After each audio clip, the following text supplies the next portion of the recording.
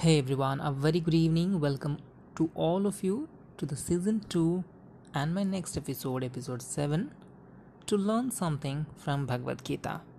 I have started and initiated this season 2 specifically to research and identify what the learnings is being hidden for the youth mostly, and of course all the age group people in aspect of various problems that an individual do face in his or her life. So today's episode is focused on how to control our mind. Isn't it very important for all of us, irrespective of the age group, to know and understand how to control our mind? Because mind is the only one source of creating all the problems. People recommend not to think negative because if you think negative, the negative things will happen to your life. Similarly, every elderly persons and all the wise people suggest to have only positive thoughts in mind. But controlling your mind, it's not that easy. To then what to do? To learn from the Supreme Lord itself, Lord Krishna, who is giving the ideas and the knowledge of various things to a prince who was having at that moment of his life, very depressed and very disturbed mindset. How to control the mind? He has given a very precise answer to Lord uh, to the Prince Arjuna in his recitable way, which he had offered to the world, named as Srimad Bhagavad Gita. So, if you'll find the Gita, the chapter 6, 4 slokas are dedicatedly mentioned and chanted and described for mind controlled. Those verses are chapter 6, verses 5, 6, 26, and 35. Now, if we'll ask and discuss about what exactly in this verse is speaking about mind and how to control that, and if we won't be able to control, then what would be the output? Let's have a discussion on it. Now, in chapter 6 and slokas 5, Lord Krishna is saying, by the use of mind, you can make your friends and enemies. Your mind can act as your friend and it can act against you as your enemy. Now, how you can use your mind always for your goodwill? That's individual is responsible for that, and that need to be in someone's hand, that he should be able to control his or her mind. Because if you will have always the thought that you don't want to find in your life, that thing will happen in your life. That's how the structure of the universe, the law of the universe, nothing but the law of attraction works. So that's why, starting from the very beginning, in chapter 6 verse 5, Lord Krishna is saying, remember one thing, your mind can be your enemy and can be your friend. Choice is yours, which way you want to use your mind. Now, when Arjuna asked the questions, again discussion happened. Then what is the answer? How to control your mind and how to always use your mind, uh, the for of yours, I mean, as your friend. Then Lord Krishna is explaining in verse 6, he had explained nicely, that is the key to it. The key is consciousness.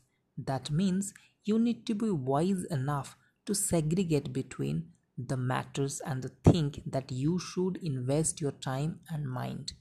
If you will invest your mind always in unnecessary thing which always create botheration and tension and depression to you, of course the outcome would be you will always be in those kind of mindset where you won't find anything good surround around you.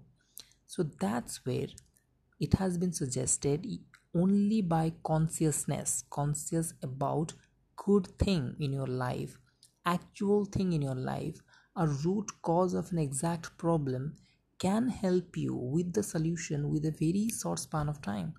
So, in this verse, Lord Krishna is referring to be conscious about a root cause of any issues that you are facing in your life. That's what we need in our life, because if you find the root cause, of course you will getting into the tension. So in the verse he has recommended, try to be conscious enough and alert about the issue so that it will be easy for you to get the solution out of it. Now, what is the approach towards it? Now in the verse number 26, he has mentioned in the approach towards finding the solution. To control your mind, you need to have few practice. You need to control your diet, control your way of living life. Even he referred, when you have an issue with your health or depression, doctor always refer to have good food, then you need to have good people to discuss, then you need to have good persons to consult. The same thing, when it comes to your mind, that you need to do from your side, the first thing, you need to handle your entire physical structure by addressing all the issues, starting from food, starting from exercises. That's where the yoga has come into picture.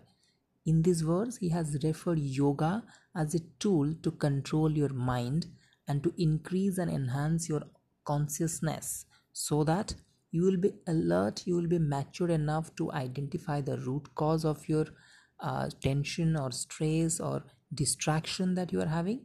And of course, when you will find the root cause, you are smart enough to find the solution it. So that's where in the verse 26, it is mentioned very nicely and easily the approaches how you can control your mind. Now the last verse 35, about the mind controlling an uncontrolled mind, how we can control.